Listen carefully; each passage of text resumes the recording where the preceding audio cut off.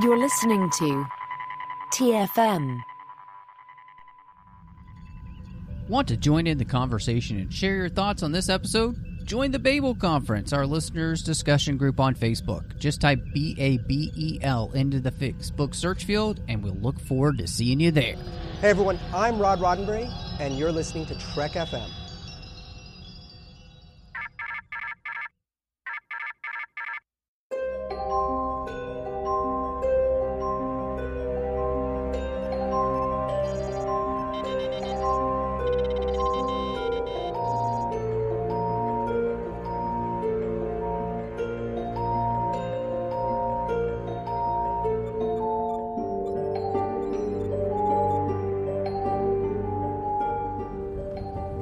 Are you taking all these books?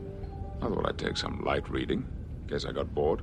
Hello and welcome to TFM's local books and comic show for Star Trek, and I'm so excited to be here. I'm just one of the hosts, Matthew Rushing, and I'm so glad to have back with me the wonderful, gracious, beautiful Bruce Gibson. Hi, I am beautiful. Thank you for having me here.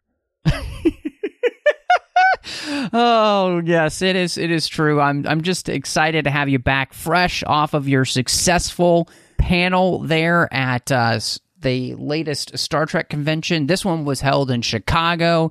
You had a books panel, and Bruce, you had some news, but we'll get to that in a second because we'll have you break the news here for everybody who wasn't paying attention, which I can't imagine anybody listening to the show wasn't paying attention. But with us as well, we've got back Casey. Casey, I'm so glad you're here because we're going to be finishing up the Left Hand of Destiny series today. Yes, I'm excited to get into it, and as I gaze upon Bruce's countenance and his lovely visage. I mean, we're just blessed to be in his presence here on Zoom. It's hard. It's hard when he's not here that we have to look at each other. True. It's true. Whoa, Bruce. Keep it together. Shirt stays on. I'm so glad this isn't a video podcast for people. But Bruce, so what was the big news that came from your books and comics panel? It's that I got through the whole thing. That's what the big news is. Yay! No, so the big news is one of the panelists was author John Jackson Miller. And, you know, he's written some Star Trek stuff before. And so, he has. Yeah, we announced a new novel that is coming out this November on November 6th. And November 8th. That's a little too soon. November 6th. It's November 8th, and it's a Strange New Worlds novel called The High Country. And Pike gets a horse. Ooh. Which is it's super exciting. I mean, who doesn't want to see a man about a horse, especially a captain? And Casey, did you get a chance also to see the cover for this as well that he put out on Twitter? I did. I'm excited for it. I'm hoping it's better than the other space westerns that we've been reading through recently in the New Earth series. But yes, I don't know what to say about it. I'm excited. I love that you said space western because that's exactly what it is. I mean, John was telling me that he always wants to do a different style of book. And so, like, his Rios book was kind of more of a mystery book. Enterprise War is more of a war book. This is a western book. So it definitely does have a western feel to it. And I'm excited about this. I love John Jackson Miller, and the cover is very nice for this. And his Picard novel, Rogue Elements, I thought was a phenomenal book, actually. And of course, really, I think gave us insight into the character of Rios, which was great. And so I can't wait to see what he's going to do here. And mainly because, the trailers for Strange New Worlds really give us a sense that Pike is in a kind of an interesting headspace as to, why is he on a horse in the first place? It seems like he's being brought back to Starfleet, which is an interesting thing since, we also know from the Cage, he's like, I'm kind of ready to give this up.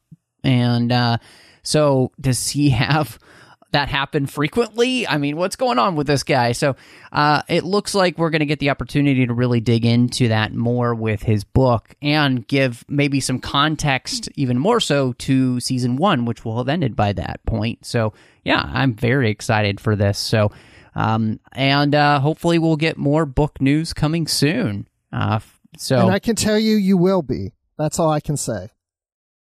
Yes, it's true. I actually know that too. I wasn't going to say anything, but yes, we have the same source on that, Bruce. And so, but that is exciting that is going to be coming. We are going to be getting more books and book news coming, which is great.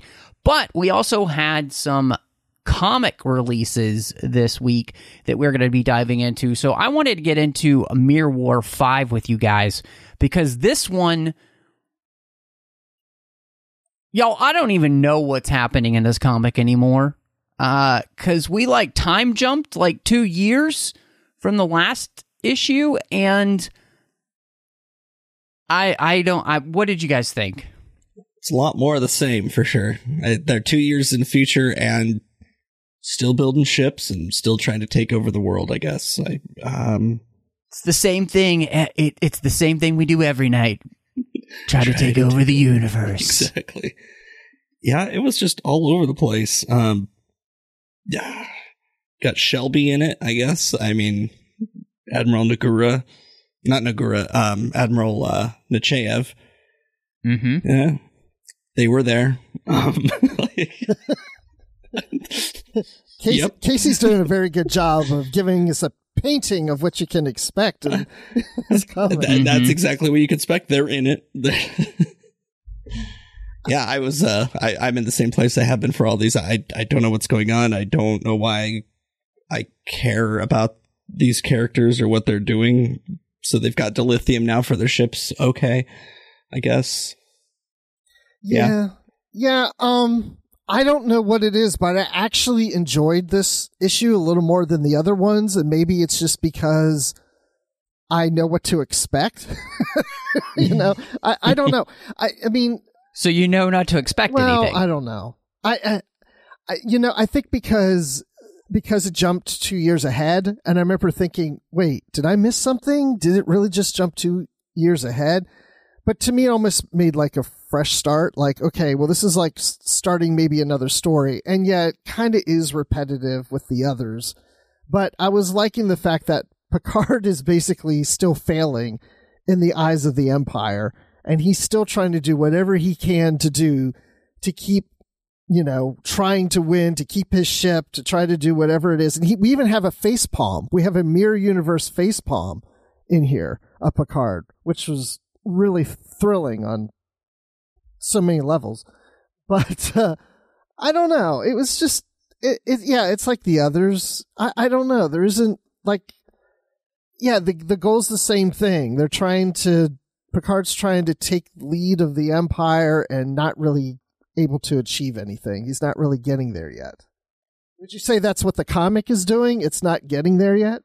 Yeah. I mean, I feel like we are in this constant place with this comic over and over and over again where we're not actually moving anywhere. And it's weird. It's real weird.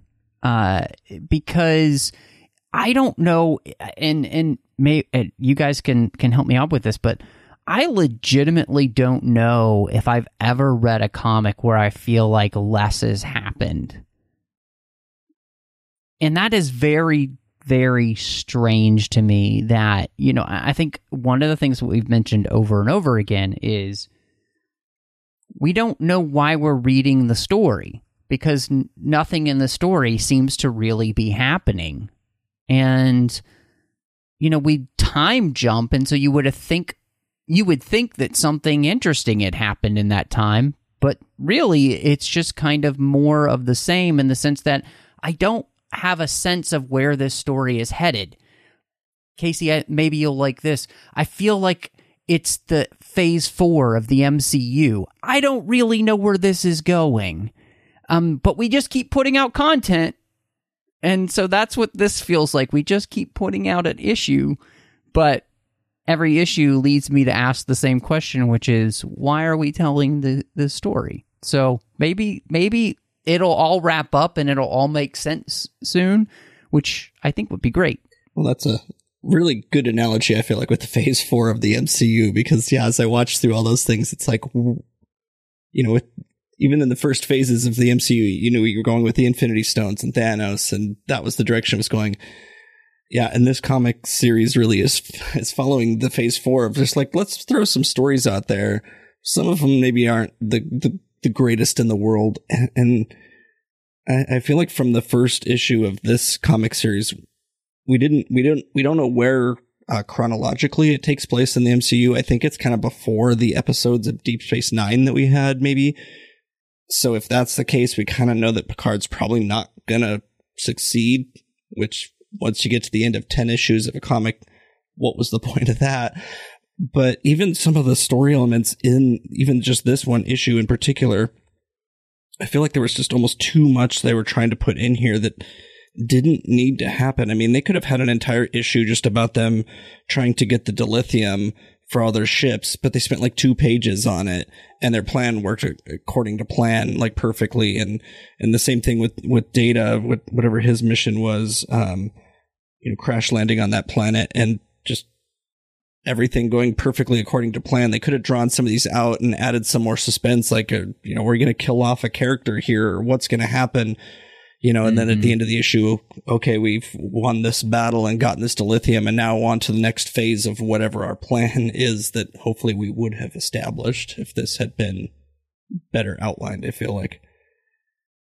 I don't know what to say, because Scott and David Tipton have written so many Star Trek comics, and so many of them have been so good, and I don't, it's not the writing so much, it's just that, it's like you were saying, it's not really going anywhere. I mean, if you read the first issue, really what's happening in the first issue is the same thing that's happening here in the 5th issue. It's just that whole thing of they're trying to build a fleet, and they want to take control of the Empire, and the Empire doesn't trust them, doesn't think they're doing a good job, they're failing at it, and Picard getting pissed off. And I will have my way, I will make this work. Yeah. And like every issue is a pissed off Picard that he's going to win at some point, and that's all we seem to be getting.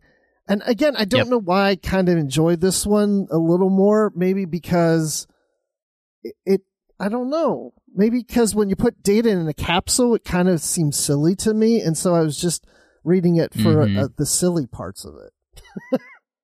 Yeah. In addition to the mirror Picard facepalm, I also just happened to notice as I'm flipping through it again that the Klingons have pink blood, as we know they did at least in the Star Trek VI era. Nice.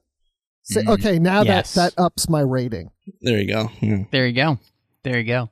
Well, so we had the other comic that came out, which I'm very interested to hear both of your takes here, as we are back in the 32nd century with Discovery and their adventures here with issue 2. And so what did you guys think about this latest issue of Adventures in the 32nd century? It's like I feel like, you have to say it like that because, it sounds like a Buck Rogers episode. But I feel like that these issues are a little less ominous or adventure packed as you might expect. This one was an interesting one. It focused on Adira and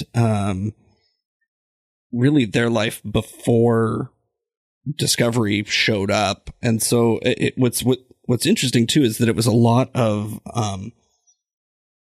exposition, I guess, and not a lot of dialogue. It's more of their thoughts or like a log entry or something like that. And then some dialogue with some of the characters, but really just kind of a snapshot of who this character is before they came on to Star Trek Discovery, which I don't know. I mean, I felt like it was kind of a good little story, filled in maybe a couple small gaps. I don't feel like I was missing anything about the character before this comic, but at the same time, I feel like this did a good job of adding a little bit of depth to Adira. Yeah, I liked seeing the generation ship and the mission that they're on, and Adira is part of that mission, and so is Gray, and how important it was to Adira and even to Gray to hope and that the Federation would reestablish. It was like this dream that the Federation could be its thing again someday, and that they could be a part of it. And of course, then we know that happens, and we see that at the end. But this is all stuff that we know. But yeah, it's like seeing the events that happened before what we saw happen on Discovery was pretty interesting. And just the relationship between the two characters and what Gray does to the replicator with the apples, and seeing should have been hot bananas, but exactly.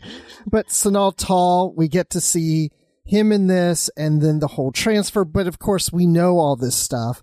But it's kind of just taking that storyline we know about and just telling the full story of it. You know, I mean, there's not a whole lot here, but it's a simple story. And if you like the characters of Adira and Gray, I definitely recommend this. Yeah. And I think I like one of the things you said, that Adira really holds those Starfleet and Federation values. And even after the burn, was really feeling like had this hope that the Federation was going to show back up and that they were going to be reunited. You know, the Federation was going to be reunited, and lo and behold, that actually happens. You know, and this story actually made me glad that Adira got to experience that, just because of, I don't know, the loyalty or just the ideals, I guess, that they hold, that they get to experience now, because the Federation and Starfleet's back together, and almost makes you, I guess, understand the character a little bit more on the show, on how kind of excited and zany and whatever that they get, that, you know, Mary Wiseman's character, Tilly, used to kind of be like in the first seasons. And so this almost kind of, even though Adira's a little bit more subdued in the comic, like some of that excitement coming out in the show makes a little bit more sense. But yeah, I definitely agree. If you like Adira and Gray and those, you know, that story, this is a definite should read. Well, everything we know about Adira has, you know, they have the symbiont in them. Mm-hmm. And when this issue started and they're leaving Earth, I'm like, what are they doing on Earth? And I keep forgetting that Adira is a human from Earth, because right. I still think sometimes of Adira as a Trill, but they're not a Trill, you know, but they have a Trill symbiont in them. So I was like, oh yeah, duh. I mean, I know it, but it's just, we just haven't really seen much of this character prior to that. So that was kind of cool. Yeah. As far as ratings, I, you know, it's kind of like the last one, you know, I think, you know, with the Grudge story, it was a little tough to rate, just because it was that one was, I guess, just an oddball story anyway. But this is just, since it's a kind of a one shot on this character, it's a good story, but it's hard to like compare it with anything. But I guess just comparing it with itself, I'll give it a 4 Trill symbionts out of 5.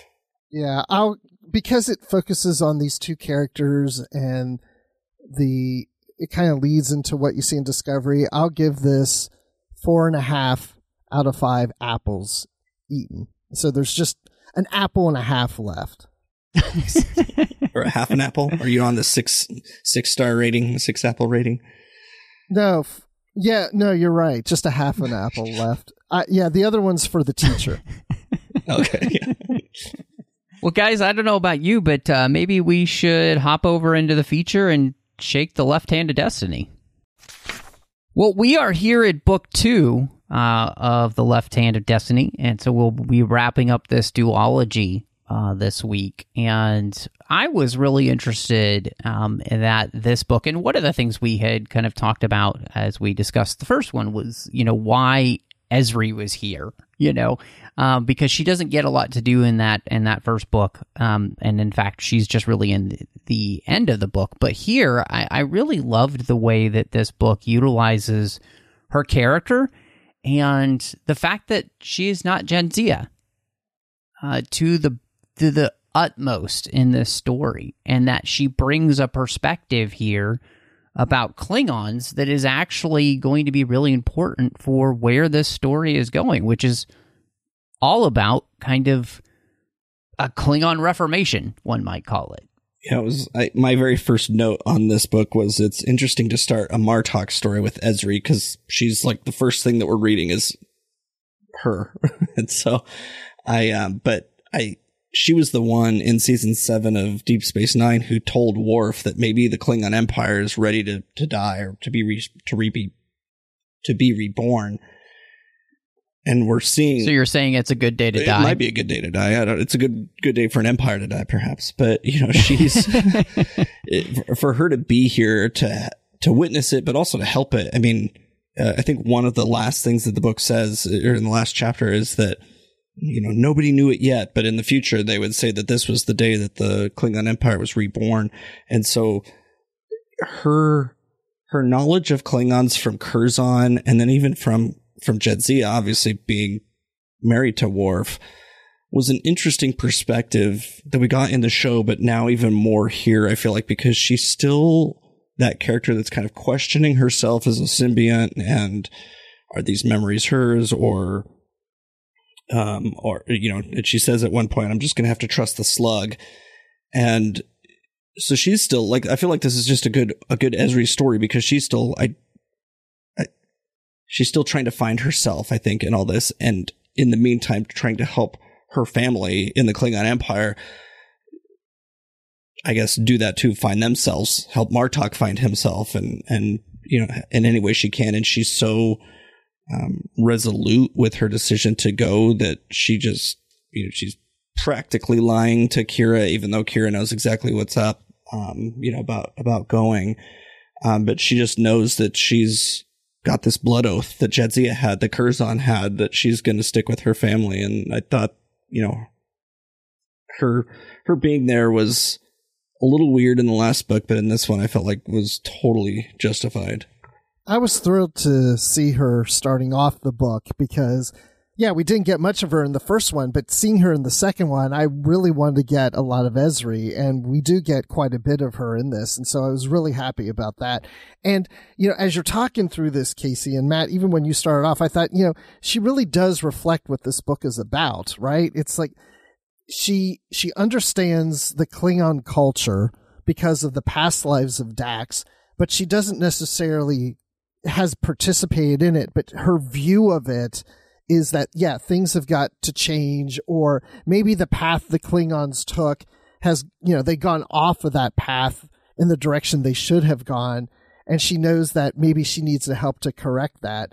But I like at the same time that she is who she is, but when she has to bring that Klingon sense out of her to deal with situations like with Martok's wife, Sorella, and she stands up to her and proves her point, and Sorella's kind of like, yeah, okay, I like this one. She can bring that out of her. So this was, yeah, definitely a good place to put Ezri in for her next growth path. So I enjoyed it.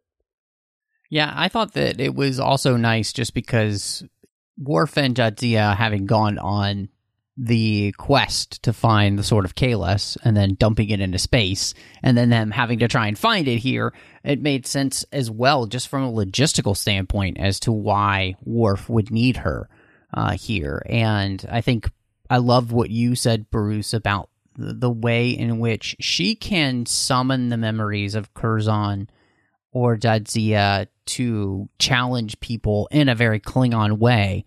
And yet she understands the flaws of the Klingon philosophy at the moment. There's that great moment. We'll talk about a little bit more later, but she's talking about why, glorious battle doesn't really matter unless the battle has a point. Death is only glorious with a well-lived life, she says. By itself, death is only death. And so she is able to express exactly what Martok has been feeling, what the other characters in the story that we meet are saying about what's wrong with the Klingon Empire, and then it's a character who's saying it that we, believe in and trust as readers because of our experience with Deep Space Nine. So I thought that was a lot of fun to have her here, and it was nice to see her be able to actually see, like, the fruition of the things that she had talked to Worf about. It's not easy for them to, be together all the time because of the history, but I felt like she deserves to have seen this play out as much as any character here because of her connection with all of these characters, which I think is really cool. So I think, when I think of Jeff Lang and J.G. Hertzler putting this story together, really, I think they thought a lot about what characters they would want to use in this story, and they utilized them very, very well. The other thing I like is that she is the only non-Klingon character in these Klingon situations. So we get a perspective of someone who's not Klingon in these Klingon environments. She's like the, Marilyn Munster of the group, So she's the only one that's got that perspective of, I'm not Klingon. I'm the only one here that's not Klingon. So we get those perspectives from her.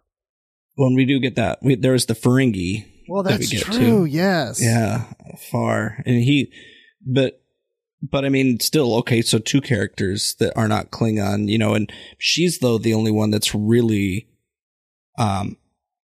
pushing against them, I guess, pushing their boundaries of their thoughts and their beliefs.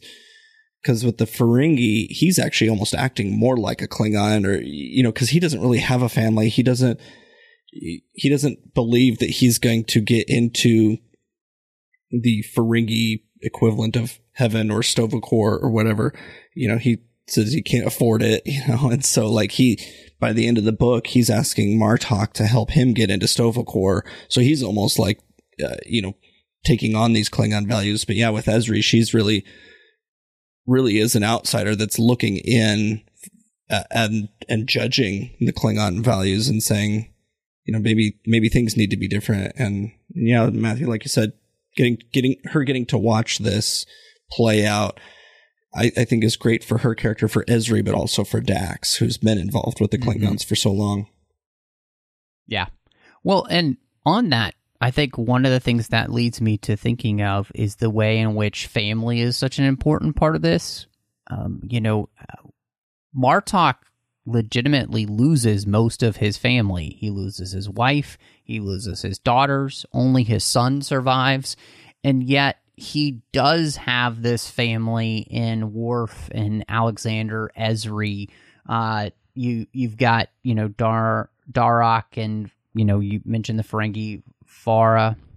I think it's Farah. Anyway, but, I think that's something that is really, really interesting. And in many ways, I was kind of thinking about that idea that for Martok, he does kind of become the father of the new Klingon Empire, and so in some ways, his family is now, all of Kronos, all Klingons that are now alive, because he's the one who's going to be kind of help shepherding them into this new era, and this rediscovery of what it actually means to be Klingon. So I found that really fascinating in this idea of what, we see here with family. Yeah.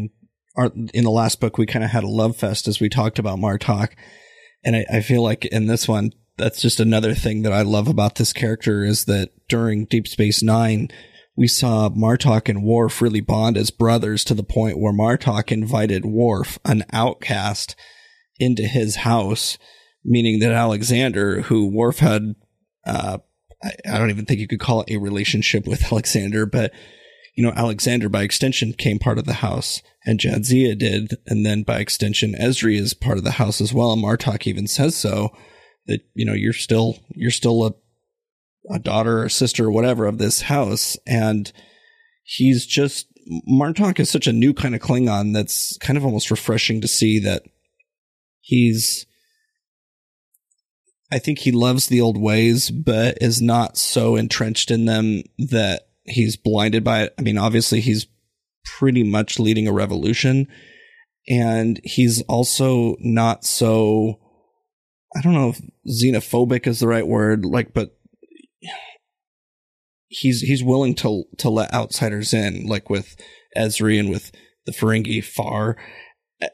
And with the Ferengi, I mean, like the way we've seen them portrayed in all of Star Trek really is just kind of the bumbling idiots almost, and to see this one that comes in kind of acting like that at the beginning, but Martok, although annoyed by him, really, he lets him come along. He doesn't, shoo him off, or even if he does, Far comes back, and Martok is pleased by that, and welcomes him in, and even dedicates a battle to him. And, he's like the perfect father figure, I think, for this group of people, but also for the Klingon Empire in general, because I think he's just such a good example to set for the people.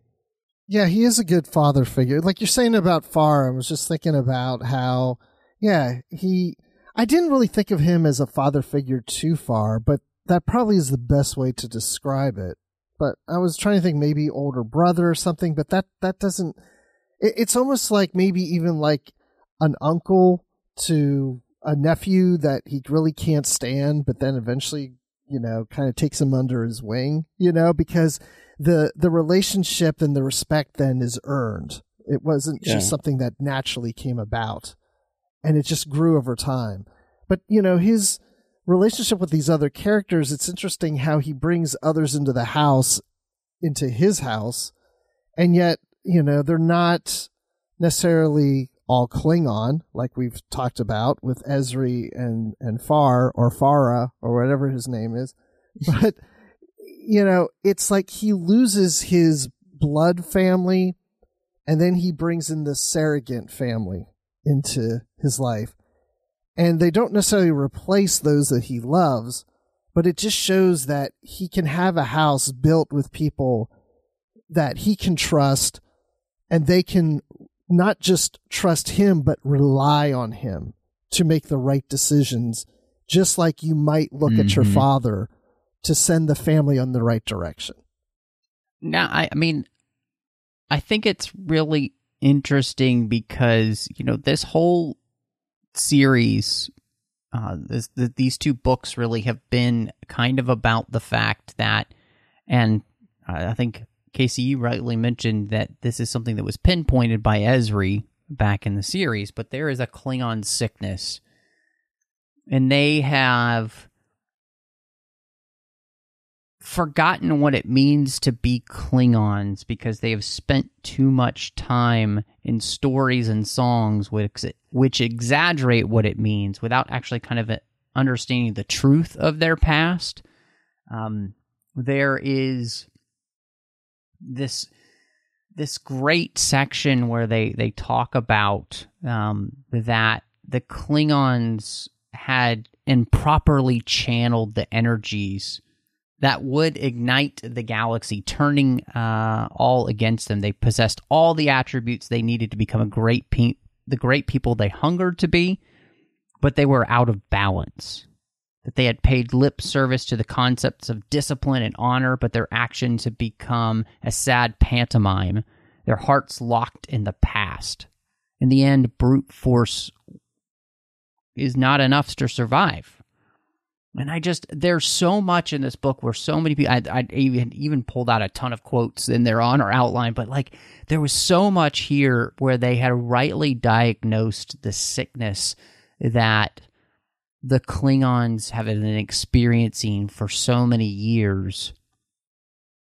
And by doing that, I think what it was going to take for them to turn it around. And when I joked in many ways that this is a Klingon reformation, I mean, it very much, this two-part story is very akin to what we see happen in Enterprise, I think, with the Vulcans, where they have lost what it means to be truly Vulcan, and they need a reawakening.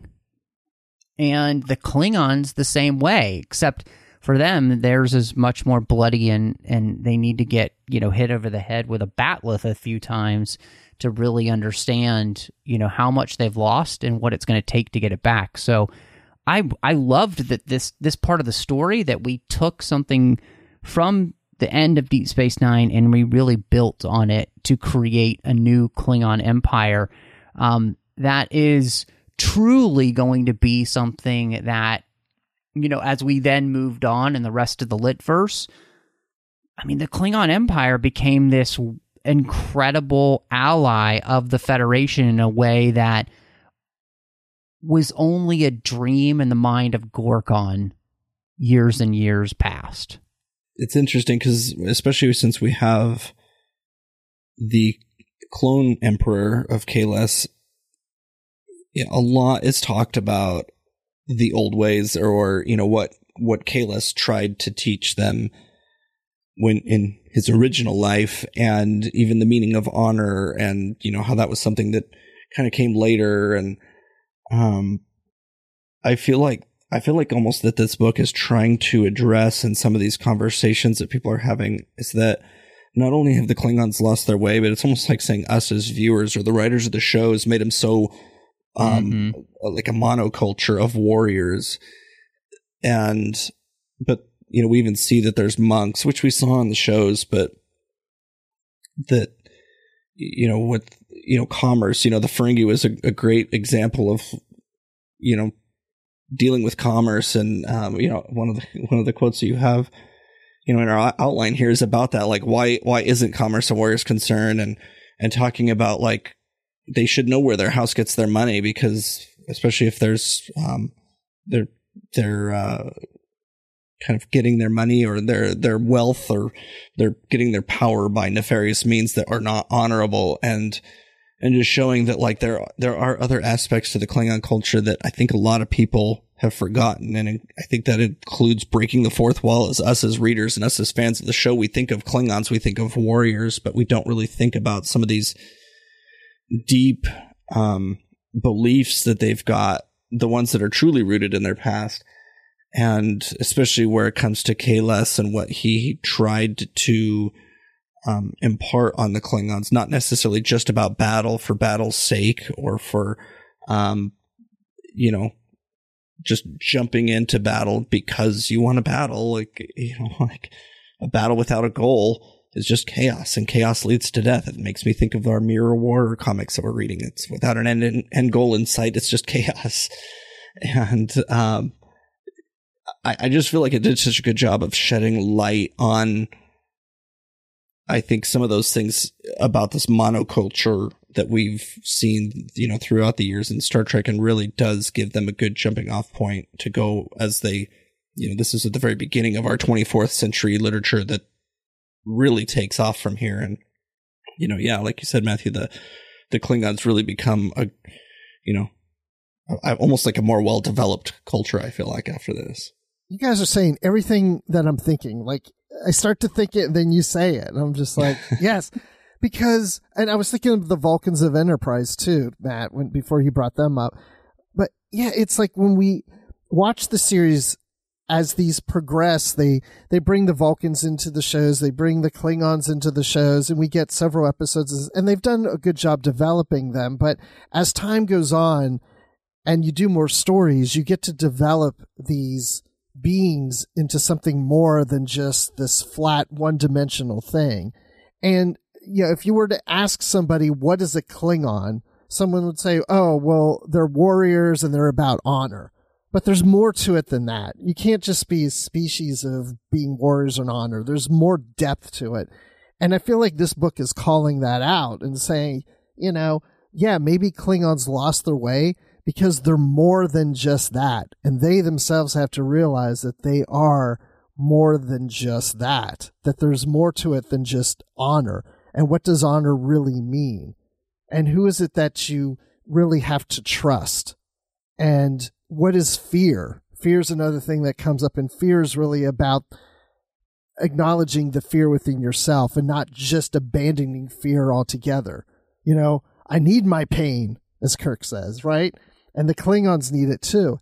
That's how you're going to develop and find yourself and become a more enriched society, if you acknowledge that instead of being this just one flat mission. And I think this book does a good job with that.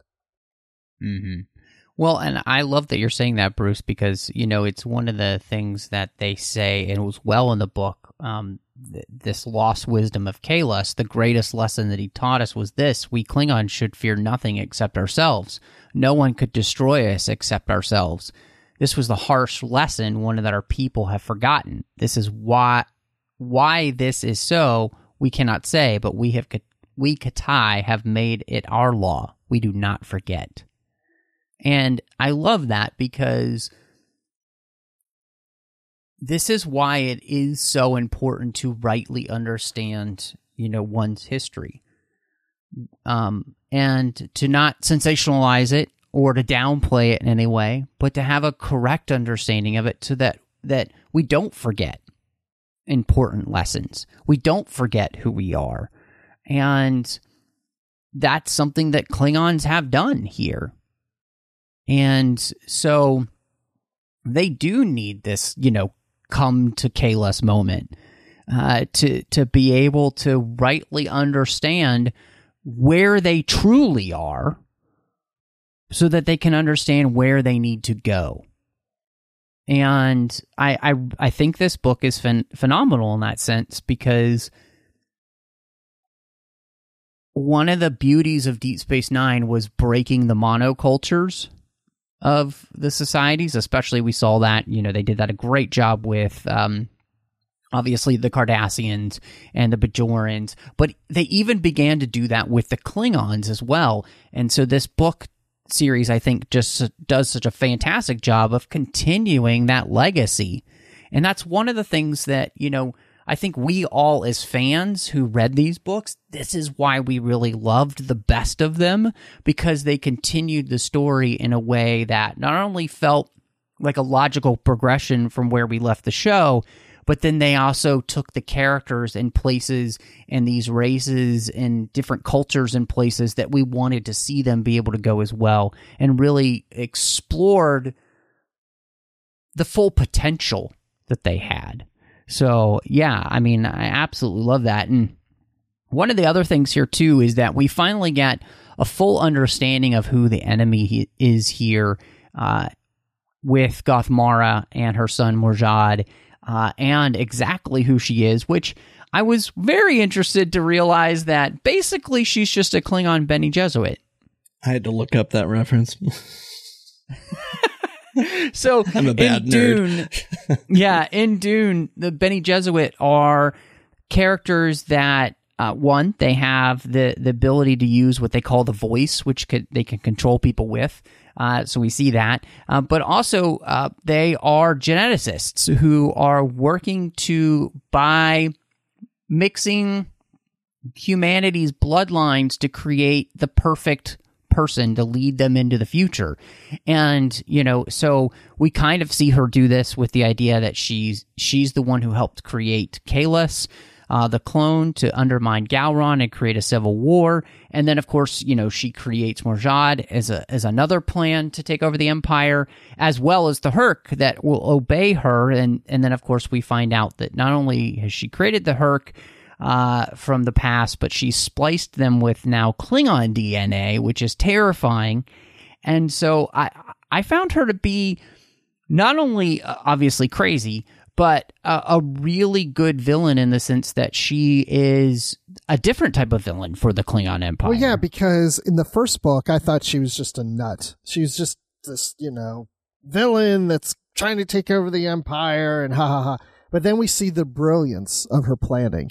And like you said, she's not maybe all the way there, you know, mentally, but she is brilliant in how she puts all this stuff together and how she brings her son into it and these creatures and such and everything in here. I mean, she took years and years of planning.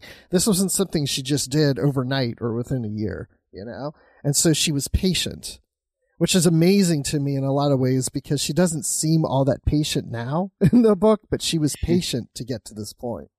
Yeah, and I kind of like when the authors can take little bits of information that we've gotten throughout Star Trek and tie it together with one thing, like with Gothmara being the one that created the clone of Kahless. Like, we didn't need that. She didn't have to have done that. Like, that wasn't some, like, you know, according to the monks in whichever episode that was of Next Generation where he came back, they created him. But obviously she was there with the monks helping do this and, you know, doing something, you know, with her plan that Martok had seen many years ago. But, man, yeah, I feel like this book really fleshed out her character a lot better. And, I mean, even her son Morjod at the end of the book, or at the end of his life, really, he turned into a Herc, and that was like a gruesome scene as it was written. I love that part. Yeah, and but also just even more solidified how really evil, I guess, that Gothmara was, that she would do that to her own son, either while he was still in the womb or after he was born, or who knows, you know, or if he was born in vitro or whatever, you know, like, but, you know, even leading up to that, you know, we're getting in her head a little bit and finding out that he is just another tool for her. Like, she does not love him as a son. Even Martok is starting to think of him as his son. Like, he keeps referring to him as my son, you know, from time to time when he's talking to other people, rather than distancing himself from that. He's almost taking responsibility for this, you know, youthful indiscretion, I think we called it the last time, you know, from his past. And, yeah, this lady's nuts, though. I mean, I don't know exactly, you know, where she thought this was going to go. If, like, the whole Klingon, like, because I don't think that she ever had any thoughts that she would be the ruler of the Klingon Empire. I think she was literally just, you know, some people just like to watch the world burn, as the Joker would tell us. I think that's kind of what I got from this character. Yeah, I felt like she was going to have her son lead, but she's pulling the strings, right? Yeah. I don't know. And I love how Morjod, her son, figures this out, like, at the end. Like, yeah, you know, he knows that his mother was in the wrong, but it took to the very end of his life to figure that out. Yeah, I thought that this was, you know, great because you see her as a character who, you know, in the end, it really did come down for her. She wanted to destroy Martok for destroying her family, right? And exposing the fact that, you know, they were creating bioweapons in the era of Gorkon's peace. None of that was needed. And they had actually wanted Martok, you know, because he was a tactical genius and they wanted his help, and, you know, he wasn't going to go along with that. So, you know, I just, I think she turns out to be a really interesting villain and kind of just a terrifying one, because it shows what, you know, somebody could do that has no conscience, and they just start experimenting, you know, genetically, and it's terrifying. So one of the things, of course, and I think probably the biggest thing about this book is that this is about a second coming. You know, Martok is the new Kahless. He's the Klingon Messiah who was healed in 3 days. You know, I mean, it was funny because as we're recording, we just had Easter happen. And so, I mean, all the allusions to him being this kind of Klingon Messiah, you know, he doesn't have 12 followers. He has 13 followers as the guy who are left, which was interesting. Very Klingon to have 13 instead of 12. So I thought that this was great, though, by them introducing this idea that there was this remnant of Katai who were left over, who are the Firebringers, the last embers of what it truly means to be Klingon, who are the builders and the teachers and the last true disciples of Kahless.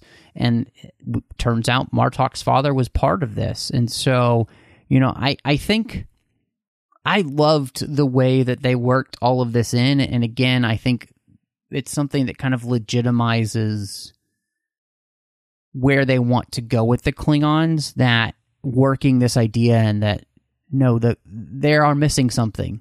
And what they're missing is this, this truth of understanding what it means to be Klingon, as we were talking about beforehand. And then kind of tying in people that can then help them reclaim that. It's not just Martok, but there are others as well. Yeah, until I saw this in the outline as Martok as the Klingon Messiah, that had not even occurred to me, but I had to smile as I saw that in there, and as you were talking about it, just because it's, I don't know if they necessarily intended, and I really doubt that the writers of Deep Space Nine intended for Martok to have this type of role, but I mean, Martok, has that kind of Christ analogy anyway, like more than even just being healed in 3 days, or, I mean, he came out of nothing, he came from, a family that didn't have much. He's kind of, he's not without sin for sure, like Martok is not, but he grows up and he's always trying to do the right thing. Like, even, when he's in the Dominion prison camp and having to fight, he's not going to just let himself die, but he's also not going to, let anybody else die. Like, he fought so that others didn't have to. And he, even after the war, he had the chancellorship thrust upon him and didn't want it. He was kind of a reluctant leader. And I feel like it just made him the perfect leader of this new empire. And, having these teachers, these Katai, and then also finding out that his father was one too. He thought his father was a nobody. He came from the Kethel lowlands. He thought his family were nobodies, but to find out that his family is also steeped in this tradition too, that remember the way the Klingons, I guess, should be, and can help lead others and teach others that way.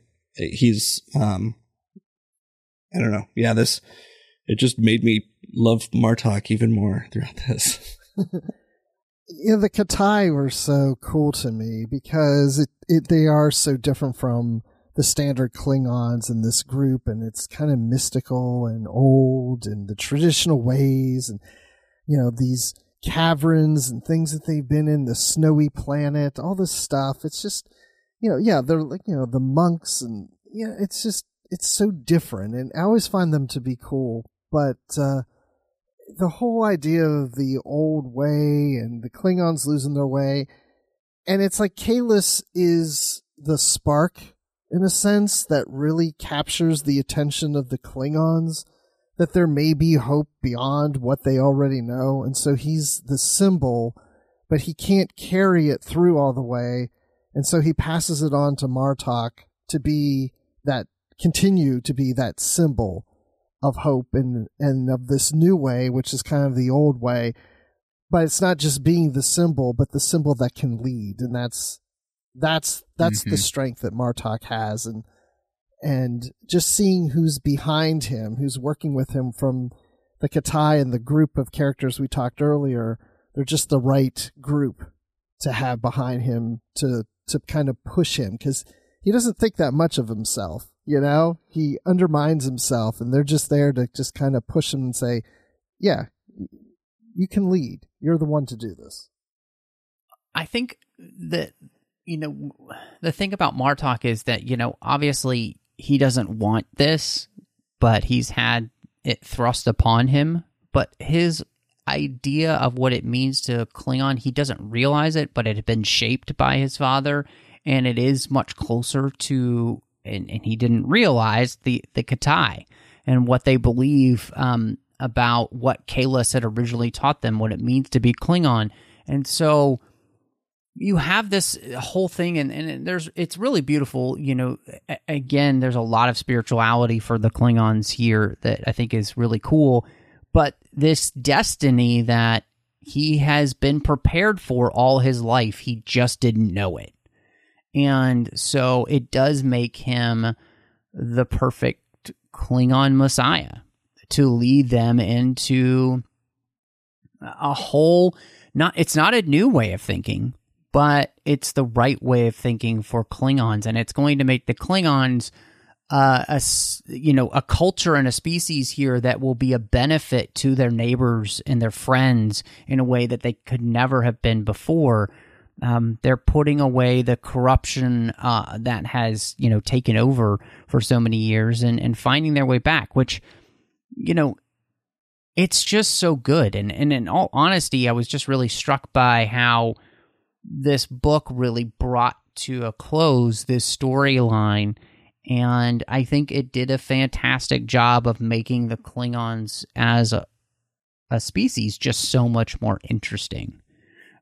Because we deconstruct them and we put them back together in a way that means that it would be much more interesting to see Klingons of all types now, like Klingon businessmen, like that would not be something in Martok's empire that would be looked down upon.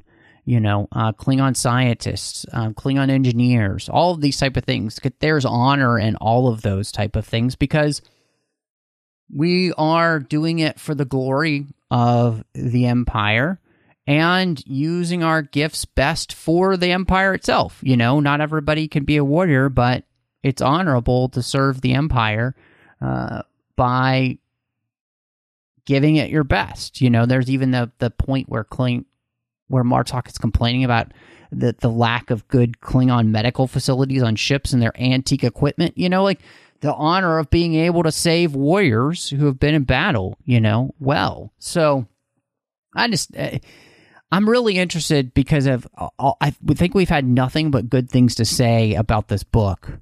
And so I'm fascinated to see, where both of you are going to land then with your ratings for book 2. I'm going to say that I put off these books for a long time. It's because I wanted to read them, but everything else gets in the way of other books and we're doing on the show and such. But this didn't disappoint. I really enjoyed this. It was actually better than I thought it was going to be. It wasn't that I didn't think it was going to be good. It was just I had no idea how good it was. So, just learning more about the Klingon culture and just seeing... I hesitate to say it this way because I feel like it's wrong, but it makes the Klingons more human. And I don't really want to say it that way, but I mean, it's true. And I think it's fair to say that because it's not that I want the Klingons to be human, but it just means that we're all more alike than we think. We're more alike than we are just not alike is what I'm trying to get at. So just to have those dimensions in the Klingons is great. And Martok, wonderful character, really built upon in this, and all the other characters, and getting more of Ezri, like I said. And the Ferengi Far was a really great character. He came a long way since the first book. Great character growth there. So I will give this book 5 out of 5 battles where one of them turns into a Hark. Yeah, I agree with pretty much everything you said there. I've never cared too much for Klingon stories in Star Trek, and I think part of it's just the kind of monoculture that we got for a long time until we got further along into Deep Space Nine. But and I read these books a long time ago, but remember nothing about them, and so I'm really glad for this chance to revisit them and enjoy them a lot. And I think having J.G. Hertzler as one of the authors really helped because he embodied Martok on the show, but also knew what the Klingon culture should be. And, with Jeffrey Lang being such a great Star Trek author as well, I mean, I think this was just such a great pairing. And, the writing in this book was just fantastic between the, that gruesome scene where Morjod turns into a Herc, but even the deaths in the book between Cyrilla or what was his name, Derek or whatever, and then even Far when he dies. I mean, those were heartbreaking scenes, but honorable, I guess you could say, if I could use a Klingon word. But yeah, so I think I'm going to give this one a 4.5, and I'll take the other half of your apple from the comic book, but communicators that are completely busted, but Alexander is such a smart guy that he can figure out how to still get data off of them. Yeah, I mean, that Alexander, I mean, he's just a genius. We just didn't know it. I can't add anything to what you guys have said. I think this is a great duology. I think this book takes what they did in book one and it makes it even better and really completes the story in a very satisfactory way. I think, it absolutely takes the Klingons and makes them 100% more interesting. Just as Deep Space Nine had started that trend. And so I'm right there with you, Casey. This is 4.5 out of 5 Katai members. One was split in half by Batleth, and that's why there's only half left. So by the sword of Kalis. He turns into a half Herc. Okay, so Matt, at this point, I think we have covered all of the post-Nemesis books. Is that right? I think so, Bruce. The only one that I'm trying to think, I think maybe we haven't covered the lives of Dax, but most of those stories take place, not in the 24th century. Did you guys ever do the Gateways books? We didn't do the whole series, but we did do the one involved in the Deep Space Nine.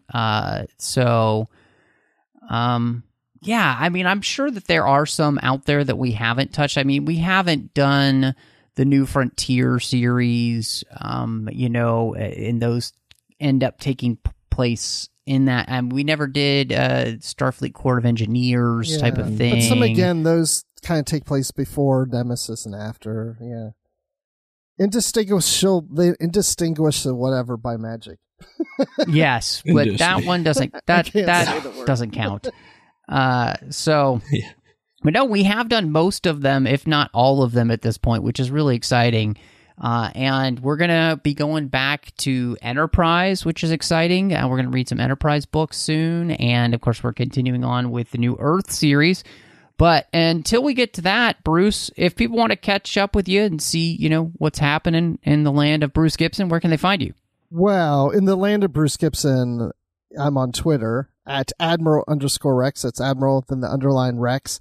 And I'm also on the Positively Trek podcast with Dan Gunther, talking about all things Star Trek, whether it's shows, movies, books, comics, collecting, I don't know. There's other stuff, whatever Star Trek stuff there is. And I guess that's about it. But I just want to say something to one of our associate producers that's not on the show right now, Greg Rozier.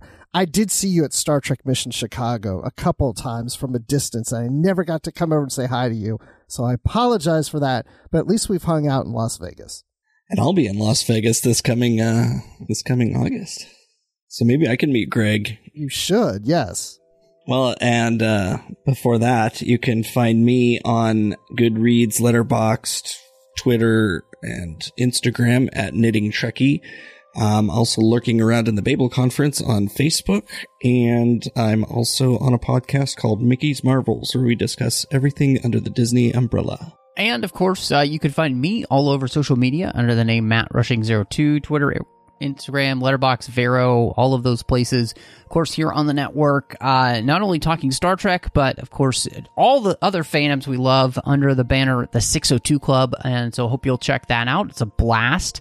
You can also find me doing The Orb, Warp 5, and The Artificial Tango.